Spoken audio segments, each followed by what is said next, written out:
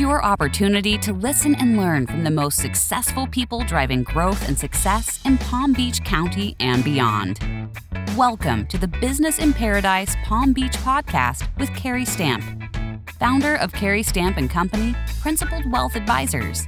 Carrie and his guests share stories and insights from Palm Beach County's most successful executives, entrepreneurs, and community leaders. Learn how they made it to where they are today, what principles guide them, how they mentor others to achieve success, and more. My name is Carrie Stamp, and you're listening to the Business in Paradise podcast. I have a fantastic guest today. We have Tim Burke, who is a publisher and senior vice president of LRP Publications and the former publisher of the Palm Beach Post.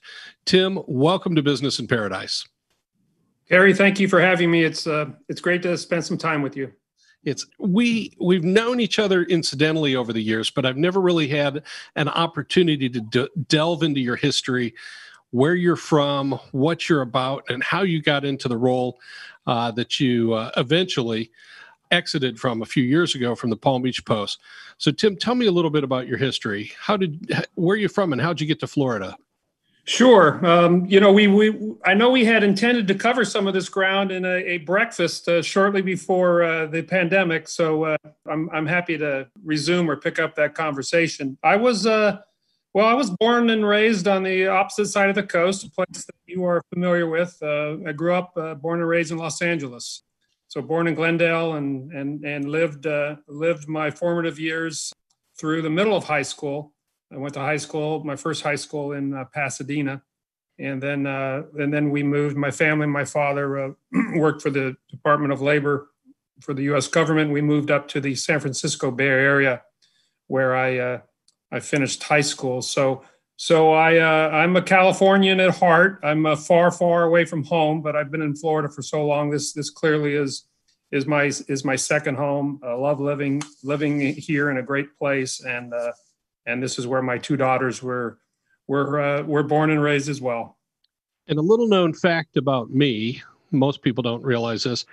A lot of people know that I'm from Iowa, but they don't realize that I actually went to the University of Southern California. And I only spent 1 year out there.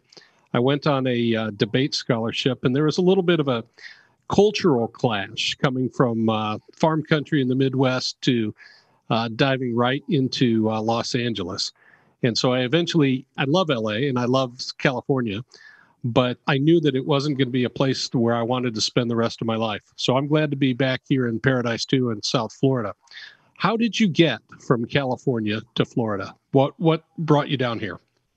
It was through my career, my job as in newspapers. I did leave California. I graduated from high school, and since I was very, very young, about 8 years old, again, growing up in LA and reading the Los Angeles Times, and especially noted famed sports columnist Jim Murray, I kind of knew early on what I wanted to do. I loved sports and I loved English. I loved words. I loved writing. So I left home after high school and sight unseen, dropped myself in the middle of the country at the University of Missouri, which back then, there really were no high school advisors, so I knew what I wanted to do, and my uncle whispered in my ear somehow, some way he learned about the University of Missouri. So that was the best J school in the country. It's the world's first school of journalism. So I said that's good enough for me. Hopped on a plane. I'd never been on campus, and that's where I started and graduated from the University of Missouri. First newspaper job was at a Gannett, smaller paper in Springfield, Missouri. Again, starting out in sports journalism. Went to work in Dallas, newspaper in Dallas, Texas. Went from Dallas to work at the Miami Herald. And then went from the Miami Herald up the coast to the Palm Beach Post and with Cox Enterprises out of Atlanta. So that's how I ended up here. At what point do you stop just being sports journalist? Were you still writing the sports when you're in Miami? I was. I spent, I guess the first maybe 15 or so years in the sports universe, if you will, and it was just a a fantastic ride. No, absolutely no regrets. I had the opportunity to attend and cover and run some of the world's greatest sporting events you could imagine. Had the good fortune of hiring incredibly talented people, many of whom are obviously still working and plying their trade at the likes of the New York Times and the Washington Post. Just great people I had the opportunity to hire way back when we were all younger. And then at the Palm Beach Post, I did make the transition from sports over to the other side of the newsroom. Again, growing up in the newsroom on the journalistic side, and worked my way into management positions there. Ultimately, I was the executive editor of the Palm Beach Post, and then shortly after that, I became publisher of the entire operation. Somewhere along the line, in my route to publisher, I was tapped to literally start the digital transformation and operation of the Palm Beach Post. So I remember hiring our first digital employee, and we didn't have a website at the time. So I did a lot of different things after I left sports, and was so fortunate to have those opportunities. And then ultimately, I didn't go to business school. I don't have a business degree, so there was a lot of learning on the job, which I thought was just absolutely so rewarding and invigorating. And I had some great mentors and great bosses along the way. In the Palm Beach Post, as far as the digital version, one of the first things that I do in the morning is I get up and I've got the Post app on my phone. There's actually two apps. One's to read the newspaper and the other one is to read the updates. I think it's called Post Now. Right. And so I would say until about a year and a half ago, I would periodically go on, I'd read an article, and they weren't charging me anything. And then it got to the point where it said, you've exceeded your number of articles for this year. You need to pay for a subscription. So I'm now happily paying for the digital subscription. Whoever put that strategy in place knew that the news-addicted people would be willing to pay, and they're getting my money. Exactly. And it has been a fascinating journey in the digital space from, again, way back when. That started around 2000, and to see where it is now today versus back then, it's light years. But with that, Kerry, and we can talk about it down the road on this podcast, perhaps, and when we talk about the business of journalism and the business of newspapers, with it has come a great opportunity to expand the reach and audience of a newspaper. But the business challenge and the business platform and the way you make your revenue in media, it changed completely, almost completely. So what worked in the past doesn't work today and in the future. And that has been the big challenge for those who run traditional media businesses. I think a lot of people are finding that out right now, Tim, especially with what's going on with this pandemic and how it's changed all of us and how we work and interact with each other. But I want you to take me back for a second. So you're 20 years old. You're living in the lovely hamlet of Columbia, Missouri, and you're studying journalism. And you're thinking to yourself, I'm going to go out and conquer the world as a sports writer. Did where you ended up today, was that ever in the vision that you had however many years ago that was? Never, which I think is a great story or background or lesson, which you can trust I share with my daughters, because you never know. And you always want to keep your options obviously open. You want to become, that cliche, you want to become a lifelong learner. Don't stop learning, and be flexible and adaptable, and et cetera, et cetera. So the short answer was no. I thought I wanted to be a sports editor. So I started out as a sports writer and a copy editor and did a lot of that great, it was fantastic training, and I thoroughly enjoyed it. And then I became a sports editor. And then I, with absolutely no regrets, working with great people, some of whom are still here at the Post, some who've retired, some who've moved on. But at some point, right, you start thinking, I had an inkling, I had an itch I wanted to expand my horizons, if you will. And so I always say it's not for everybody, and there's not a right or a wrong. But in my particular instance, by expanding those horizons, it just opened up a whole new world, and allowed me to do some things that I didn't know that I could do. And of course, working with fantastic people who are the ones who actually determine how successful you're going to be. I just worked with so many great people in my newspaper life. It's just countless outstanding people. And Tim, I want to follow up on that, because a few minutes ago, you mentioned that you had some really, really fantastic mentors along the way. And I think that's true for everybody that's become successful in any type of endeavor, that there have been some people that helped them along the way. Are there one or two that you can think of that really made an impact on who you've become and your journey? And how did you find those people, or did they find you? And what was that like working with them? Yeah, gosh, I have quite a few, and I won't list them all, because I consider myself to be so fortunate. But there was a mentor early on, and I had just, again, I'm a young journalist working in the sports department in Dallas, the newspaper. That back then we had two newspapers in Dallas. It was really it was so invigorating and exciting when cities, people don't remember this, but a lot of cities had two newspapers. You certainly, with your background, you know what I'm talking about. But I was new to the newspaper in Dallas, was 20 something, and intimidated to some degree, not overly confident, certainly to a large degree, thought I could do it. But there was a managing editor, I believe at the time. He came in from San Francisco, so we shared the commonality of California. He came in from California. He was a Stanford guy. I grew up in LA. So speaking of USC, I was always a big USC guy. So we struck had nothing to do with work, but we struck a chord, and he took to me.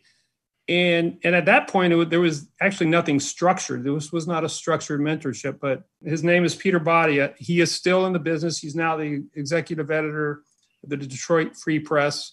Just sent him a note the other day. It's not like we touch base every day anymore, but I just wanted him to know and reinforce how important he was in my early career. And he just took to making sure I was okay, making sure and his words gave me confidence. His attention gave me confidence that I could do this, that I could work at a big paper at a young age. So Peter was one early on. There was a couple of mentors, boy, so many of them, when I was working at the Palm Beach Post. I would mention one of my latest bosses by the name of Mike Joseph. And he was a tough boss in a good way, and kind of on the exterior, some found him to be intimidating, which I shared with him, and he just never could understand that. But again, in a positive way. But my first conversation with him, when I came under his wing, he told me, he said this, I remember this to this day. He said, "Tim, I'm going to help you. And here's how I'm going to help you. My number one commitment to you is your growth and your development. It's not about me. It's about you." And so and he committed to that. And so the lesson there was he was not only making me a better, obviously, executive as publisher, and helping me with business acumen. As I mentioned, I didn't go to business school. But I also, through that and through him, learned the importance of passing it on and sharing that, and making sure that my executive team around me, that I in turn gave them the same kind of attention around growth and development. And those are two. There are others that would take up another podcast, because it's so fortunate. Tim, it's really beautiful when somebody shows gratitude for the people that have helped them along the way. I run family meetings with families that we work with, and a lot of times we get the parents together with their kids, and one of the first things that we talk about is the whole concept of gratitude and sharing the fact that people have helped us along the way and recognizing and reaching out. I have a practice that at least once a year, I'll reach out to somebody that along my journey has been instrumental or helpful, and just either call them or send them a thank you note or something. And sometimes I haven't talked to these people in 20 or 25 years. Right. But they get so much satisfaction, and I get so much satisfaction for recognizing the impact that they've had on my life. So I think that's fantastic. It's amazing, Kerry. It is amazing, the effect. And I think at the time, especially when you're younger, you're not fully cognizant of the impact and the effect. And I could I won't go into great detail, but there's another name. His name is Bob Neal, and at the time when I was under his wing, he was the president of Cox Radio, and he taught me all about marketing. And number one, he actually hired me into the job of publisher, which again was an unusual hire given my lack of I didn't have a business degree. So he took a chance on me. He showed confidence in me, and I learned so much from him about marketing and research and giving your customers what they need. Just so many great examples that, the current CEO of Cox Enterprises, that's a $20 billion super I guess they're on the fifth generation family business. Alex Taylor was another one of my bosses. He turned the editorship over to me and said, you can do it. I believe in you. And he was a forward thinker. So I learned from him, kind of reinforced the importance of looking ahead. Don't look behind, look ahead. And we need to adapt. We need to change. So these are just great lessons and great mentors. Tim, so our listeners can decide whether or not they like you. Since you're in the sports business for a long time, will you just share with us who your teams are? Well, I am still loyal. Again, growing up in Los Angeles, and Laker fan, I guess first and foremost. The Rams, because they left as a kid, I was a big Rams fan. Then they left and went to St. Louis, which is because of where I went to school and where my wife is from, and where I have a bunch of relatives actually in St. Louis. That's kind of my second or third home, however you want to call that. But so the Rams are not at the top anymore. But the Dodgers and the Lakers and the Trojans, not the Bruins. No way, not the Bruins. No way. It's an either or. Yeah. So it's US, the Dodgers and the Lakers. Yeah. All right. Awesome. So, Tim, I want to go back now to you leave Miami, you come to the Palm Beach Post. Are you changing the publishing companies that you're working for at that time when you take the Post job? Yes. At the time, again, we're going back many years. The Miami Herald was part of the Knight Ridder group, which no longer exists technically. It's now McClatchy, but and then went to work for the Post, which until a year before I left the Post, they were owned by Cox Enterprises out of Atlanta, the family business I mentioned, and just an amazing. There's a reason I stayed with the Post for so long. That was not my intention. I certainly, like others, had other opportunities to keep moving around, but the Cox was just an amazing company to work for, and so that's who owned us for just about my entire time at the Palm Beach Post. So we have perspective. What year did you get there to the Post? Well, I was there I left, I thought it was a good round number. So 25 years. I left last year. So 25 years, if the end of 93, beginning of 94. So if you say 94 through 2000, and I guess it was 19. Yeah. Okay. So what were you doing when you started there?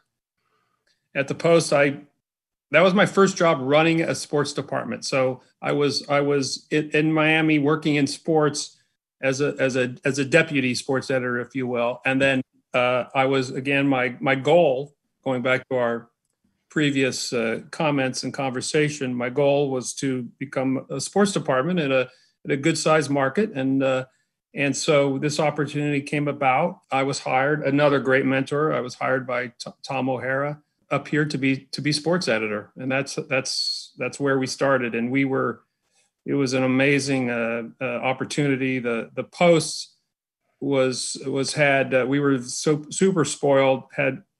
Everything was growing at the time. The county was growing.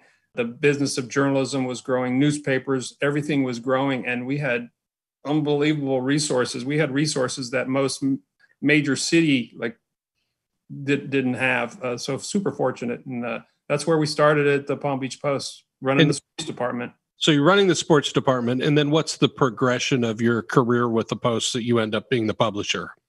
Well, the progression would be executive sports editor to assistant managing editor / digital, because that's when we started the digital operation. And that's where I started to learn about the importance of digital and technology in our business.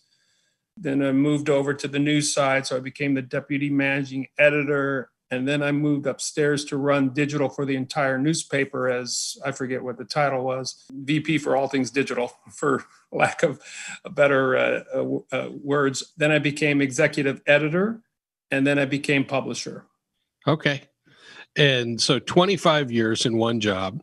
In 2019, you moved to LRP Publications to work for a guy that I've known for a very long time, or work with a guy that I've known for a very long time, Ken Kahn, and a great team that he's put together over, I don't know, the last 15 or 20 years since I've been watching Ken do what he does.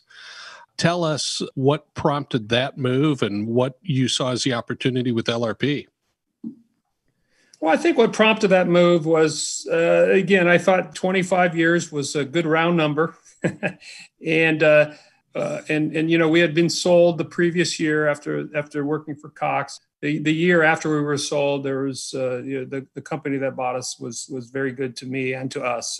So no reflection there. But I had always wanted to do something outside of newspapers. So very fortunate and grateful that I had the chance to do a myriad of jobs within the newspaper business, which I've articulated. But I have always wanted to do something outside the newspaper business. I've like I said, a couple opportunities had come on before. I didn't. The timing wasn't right. So that part of it, I always wanted to do something outside the newspaper business when the time was right. So I thought the time was right, and I knew Ken through business circles. And but at the same time, I didn't know everything about LRP because I hadn't switched companies for quite a long time. So I enjoyed the prospect of a new challenge. I enjoyed, again, going back to the idea of learning something new and different. When you're in your 50s, I thought that was very intriguing to me. So even though LRP, it's LRP, I think technically Ken had changed the name of the company as we got more involved in digital. So LRP Media Group now. So there is some commonality there, but it's in the B2B world. And so I run our media products and the human resources vertical for us. That's the magazine, that's the website, it's newsletters, it's et cetera. And also LRP and Ken has built an events business around human resources. So I've been to the HR Technology Conference in Las Vegas with Ken. Yes. So you have seen that. So that falls under me too, as well as on the especially on the programming side. So I've learned just in shortly over a year, both live last year, and then now we're going virtual. I've learned so much in terms of that side of the business we're talking 10,000 plus attendees to the world's largest conference and expo for HR technology. So it is, so it's been fascinating to learn something new, apply some of what I've learned in my other business and in my other jobs, apply that in this space. The media products, that is a little more like riding a bike, but the team is doing some great work and on that front as well. So, and how the media products and the conference and our events kind of commingle, if you will, and work together. We pay a lot of attention to that as well. So it's been exactly what I expected in terms of what I desired. Was a good time to make that make that pivot. Good time to apply some of what I've learned, both from the journalistic, the digital, and the business side into a new company and a new opportunity. Tim, one of the things that I also find is a fairly common thing among really successful people is that for the most part, they go full throttle, whether it's in their work life or their personal life. And the big challenge is always the ability to balance your work life with your personal life. You mentioned 2 daughters. You mentioned Mrs. Burke. Tell us what life is like at the Burke home and what's going on. Where are your daughters now? Sure, yeah, and I will be the first one to admit that the work-life balance I learned that was part of my learning curve as well. As you know, I mean, many of us are wired similarly in terms of go, and certainly if you're in the newspaper business, no matter what your job is, that is a 24/7 proposition. So I did try to do much better in that as I kind of learned and grew with my jobs and opportunities. So yeah, I have two daughters. One is again both born and raised in Florida. Brenna is my oldest, and she is a teacher here in Palm Beach County, most recently with Pinecrest in Boca Raton. And my other daughter, and my oldest is a Gator. So I mentioned that because until you move to Florida and understand it, you don't really know what that means. But for those listening, when I just say she's a Gator, everybody would understand what that means. Growing up in LA, it's a different kind of thing. Your affinity and your attachment to your teams, although intense, it's nothing like being a Gator. My other daughter, my younger daughter, she's now, I guess, I would say still recent, a couple years out of Columbia. She went away to New York to go to school.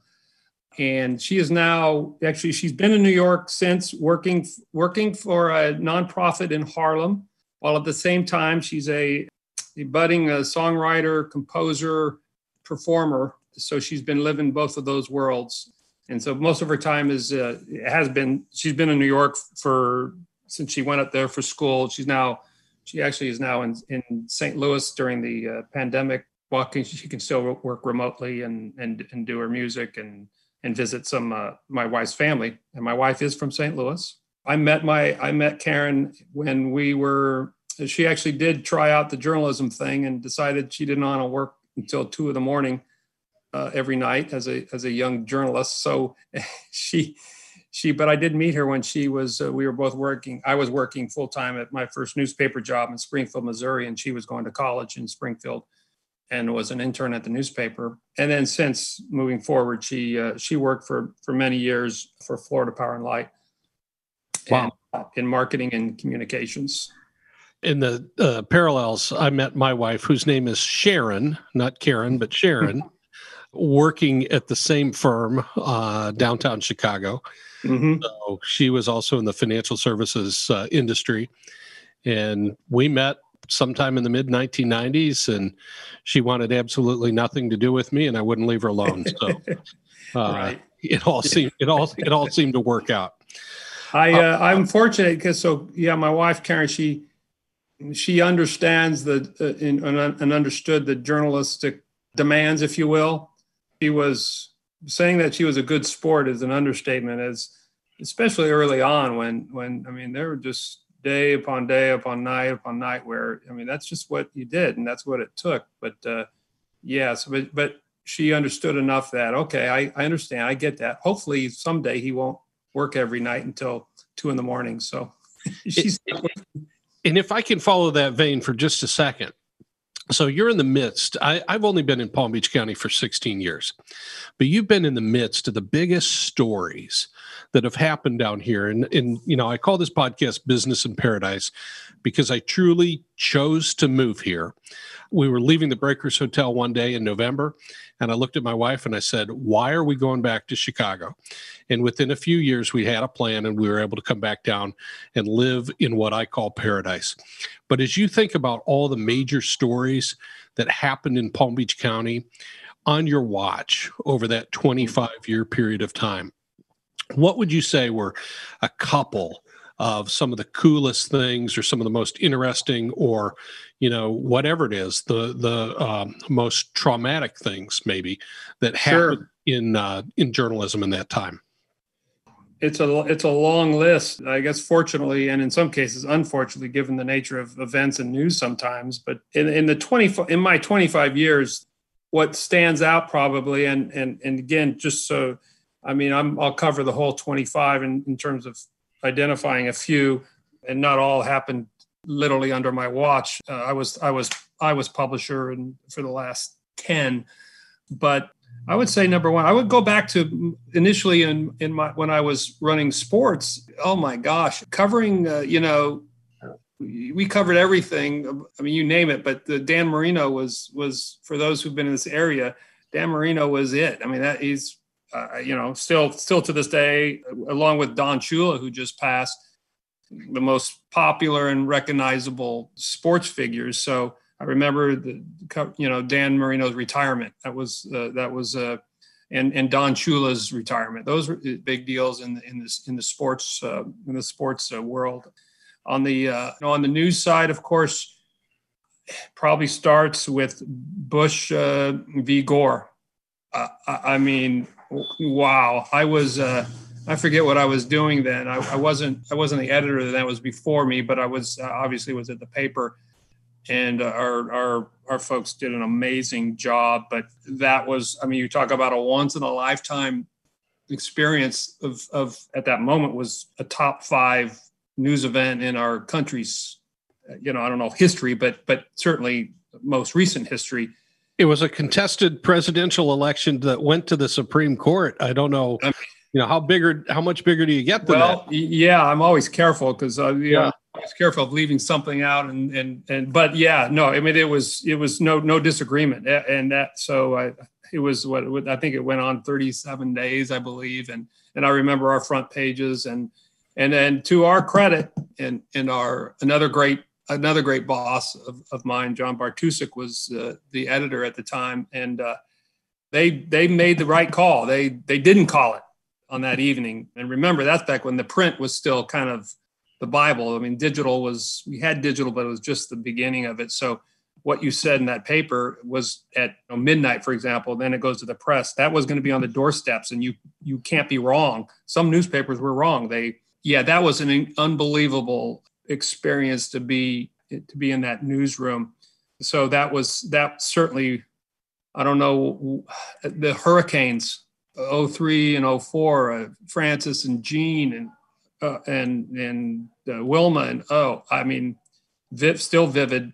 Again, I really say this proudly, and again, not because of me, but our staff. I think we were at the forefront of covering and how to cover hurricanes. We set the table in the business, really. I believe that our staff did. They set the bar. This goes now a little further back, but we had an amazing investigative reporter, of which many of them are still there. It was always a kind of a linchpin of the Post. But we had a significant amount of corruption on the county commission, and the Palm Beach Post was the outlet that unearthed all the details, and several of them ended up, paying the price, if you will, as a result of what any good newspaper should do, and that's hold those in power accountable. So those, off the top of my head, those are those are unforgettable. Those are unforgettable. I vividly remember moving down from Chicago, which people thought the politics in Chicago was a little bit corrupt, and arriving in Palm Beach County in 2006. And every other day, there was a story about a Palm Beach County commissioner that was either involved in a land deal or was doing something shady, getting paid off, or was going to jail. So that was great coverage. And if we didn't have investigative journalism, you probably would have a lot of things that people get away with that they shouldn't. So there's no question. It's just it's always been that way. And the framers of the Constitution, they knew what they were doing, and that importance of a free press, regardless of your political bent. This is not a political issue. It's the importance of a free press in a democracy, independent free press. Those things do not come to light. They don't happen. And so we are fortunate in the state of Florida, where the so-called sunshine laws are liberal, if you will, in our state. So we do have access to information, public information, and that helps if you're an investigative reporter. It helps you find out things that others may not want you to find out. Hey, Tim, a couple of other things I want to ask you, and then you've been a great guest today, and I'll let you go. But one of the things is that a lot of the successful people that I've talked to, they also have a habit of setting business and personal goals for themselves. Sometimes they do it annually, sometimes it's quarterly, sometimes it's as needed. Have you gone through this process in your life of creating goals for what you would like your life to look like and then trying to accomplish those goals? I would say yes, but perhaps, well, I wouldn't say perhaps, but I do know that, or I would guess that my process might be more informal in some cases in some years than others. I absolutely definitely shoot for, I set goals, but I tend to set them more, they're more aspirational and more longer term. The shorter term, I tend to more like let the kind of actions and results lead to where I'm trying to get to in those more concrete stated aspirational goals. So if that makes sense, Carrie. I mean, I wanted to become a sports editor. Okay, well, to do that, I mean, that was a clear goal of mine way back when. But to do that, I certainly had some goals in the interim, but I didn't put them all down on paper every year. I will, but I knew what I needed to do, and I assumed, or I hoped, that, like I said, the results along the way would lead me to that longer term goal. Again, I did not have publisher initially on my goal to aspire, because it just wasn't on the roadmap at the time. Like I mentioned, I didn't go to business school. So, but it did, however, started dropping in my mind as I moved forward in my career at the newspaper. The other thing I would add to that is the importance of goal setting with your team, with your staff. That is that's one of the lessons that I learned along the way. And it's also something that in the newspaper business historically, way back when, we weren't really great at doing that. But as the business changed and the necessity to make sure that those goals, those short-term goals, those, for example, quarterly goals, annual goals, those were written in stone as our business became more challenged, and our folks responded greatly. So professionally, that was a huge part of how we operated.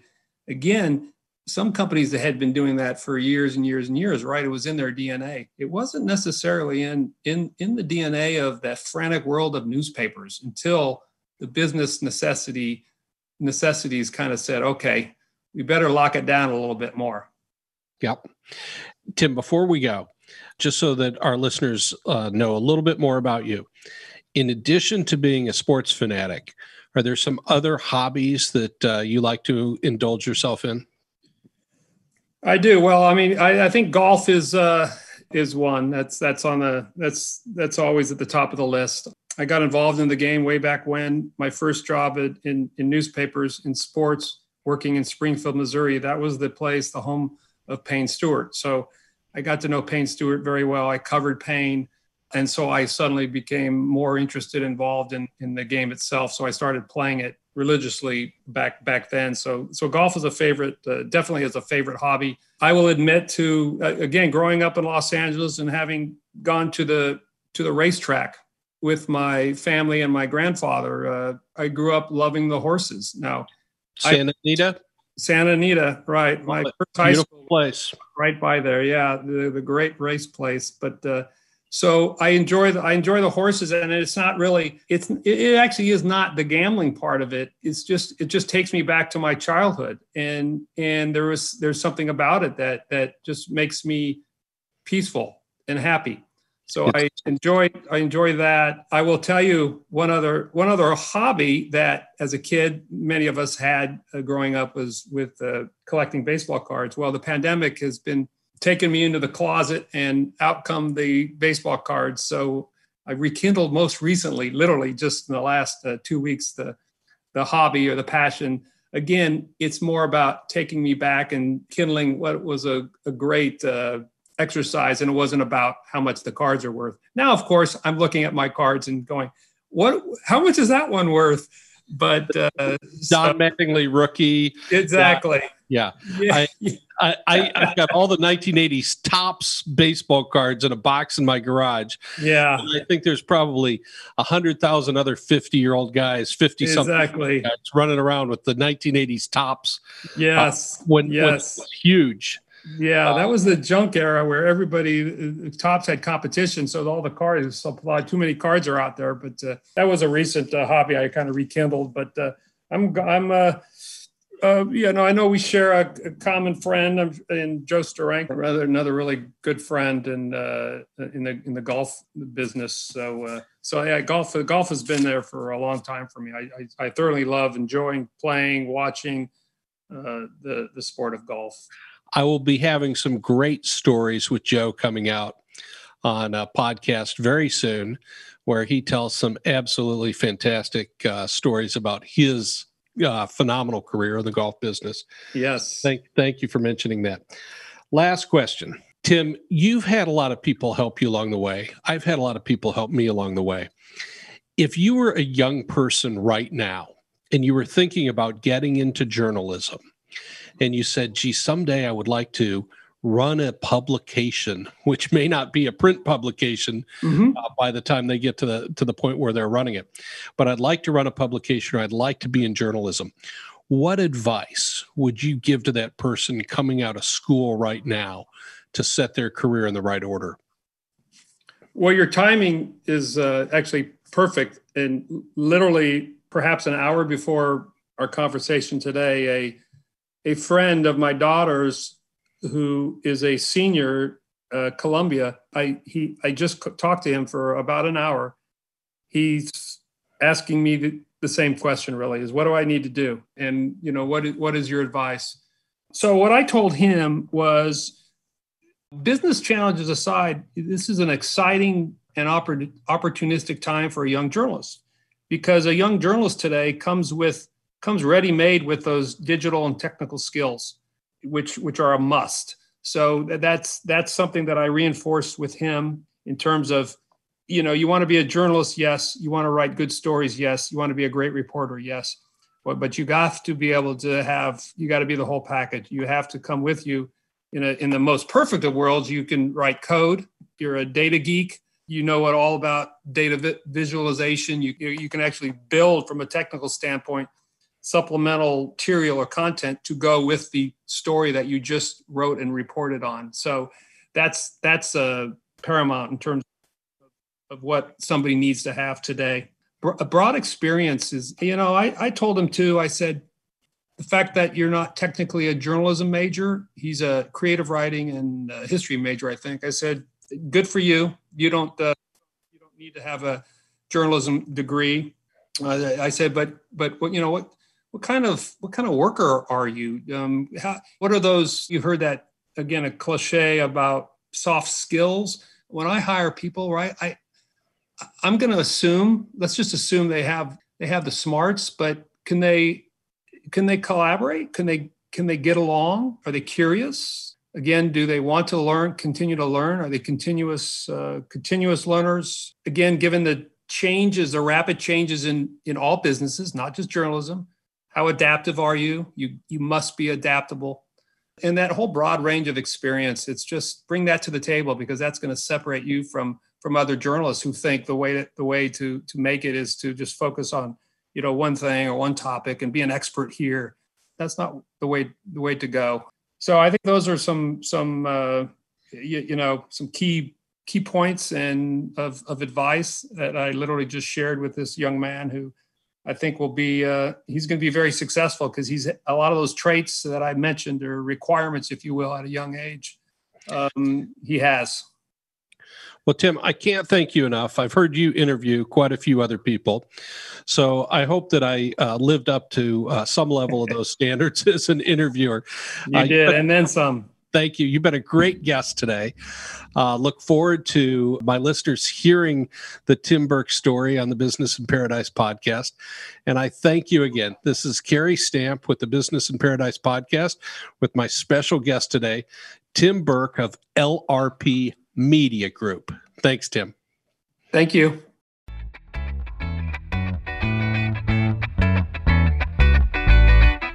Thank you for listening to the Business in Paradise Palm Beach podcast with Kerry Stamp, founder of Kerry Stamp & Company, Principal Wealth Advisors. Click the subscribe button below to be notified when new episodes become available. The information covered and posted represents the views and opinions of the guests and does not necessarily represent the views or opinions of the Commonwealth Financial Network. The content has been made available for informational and educational purposes only. The content is not intended to be a substitute for professional investing advice.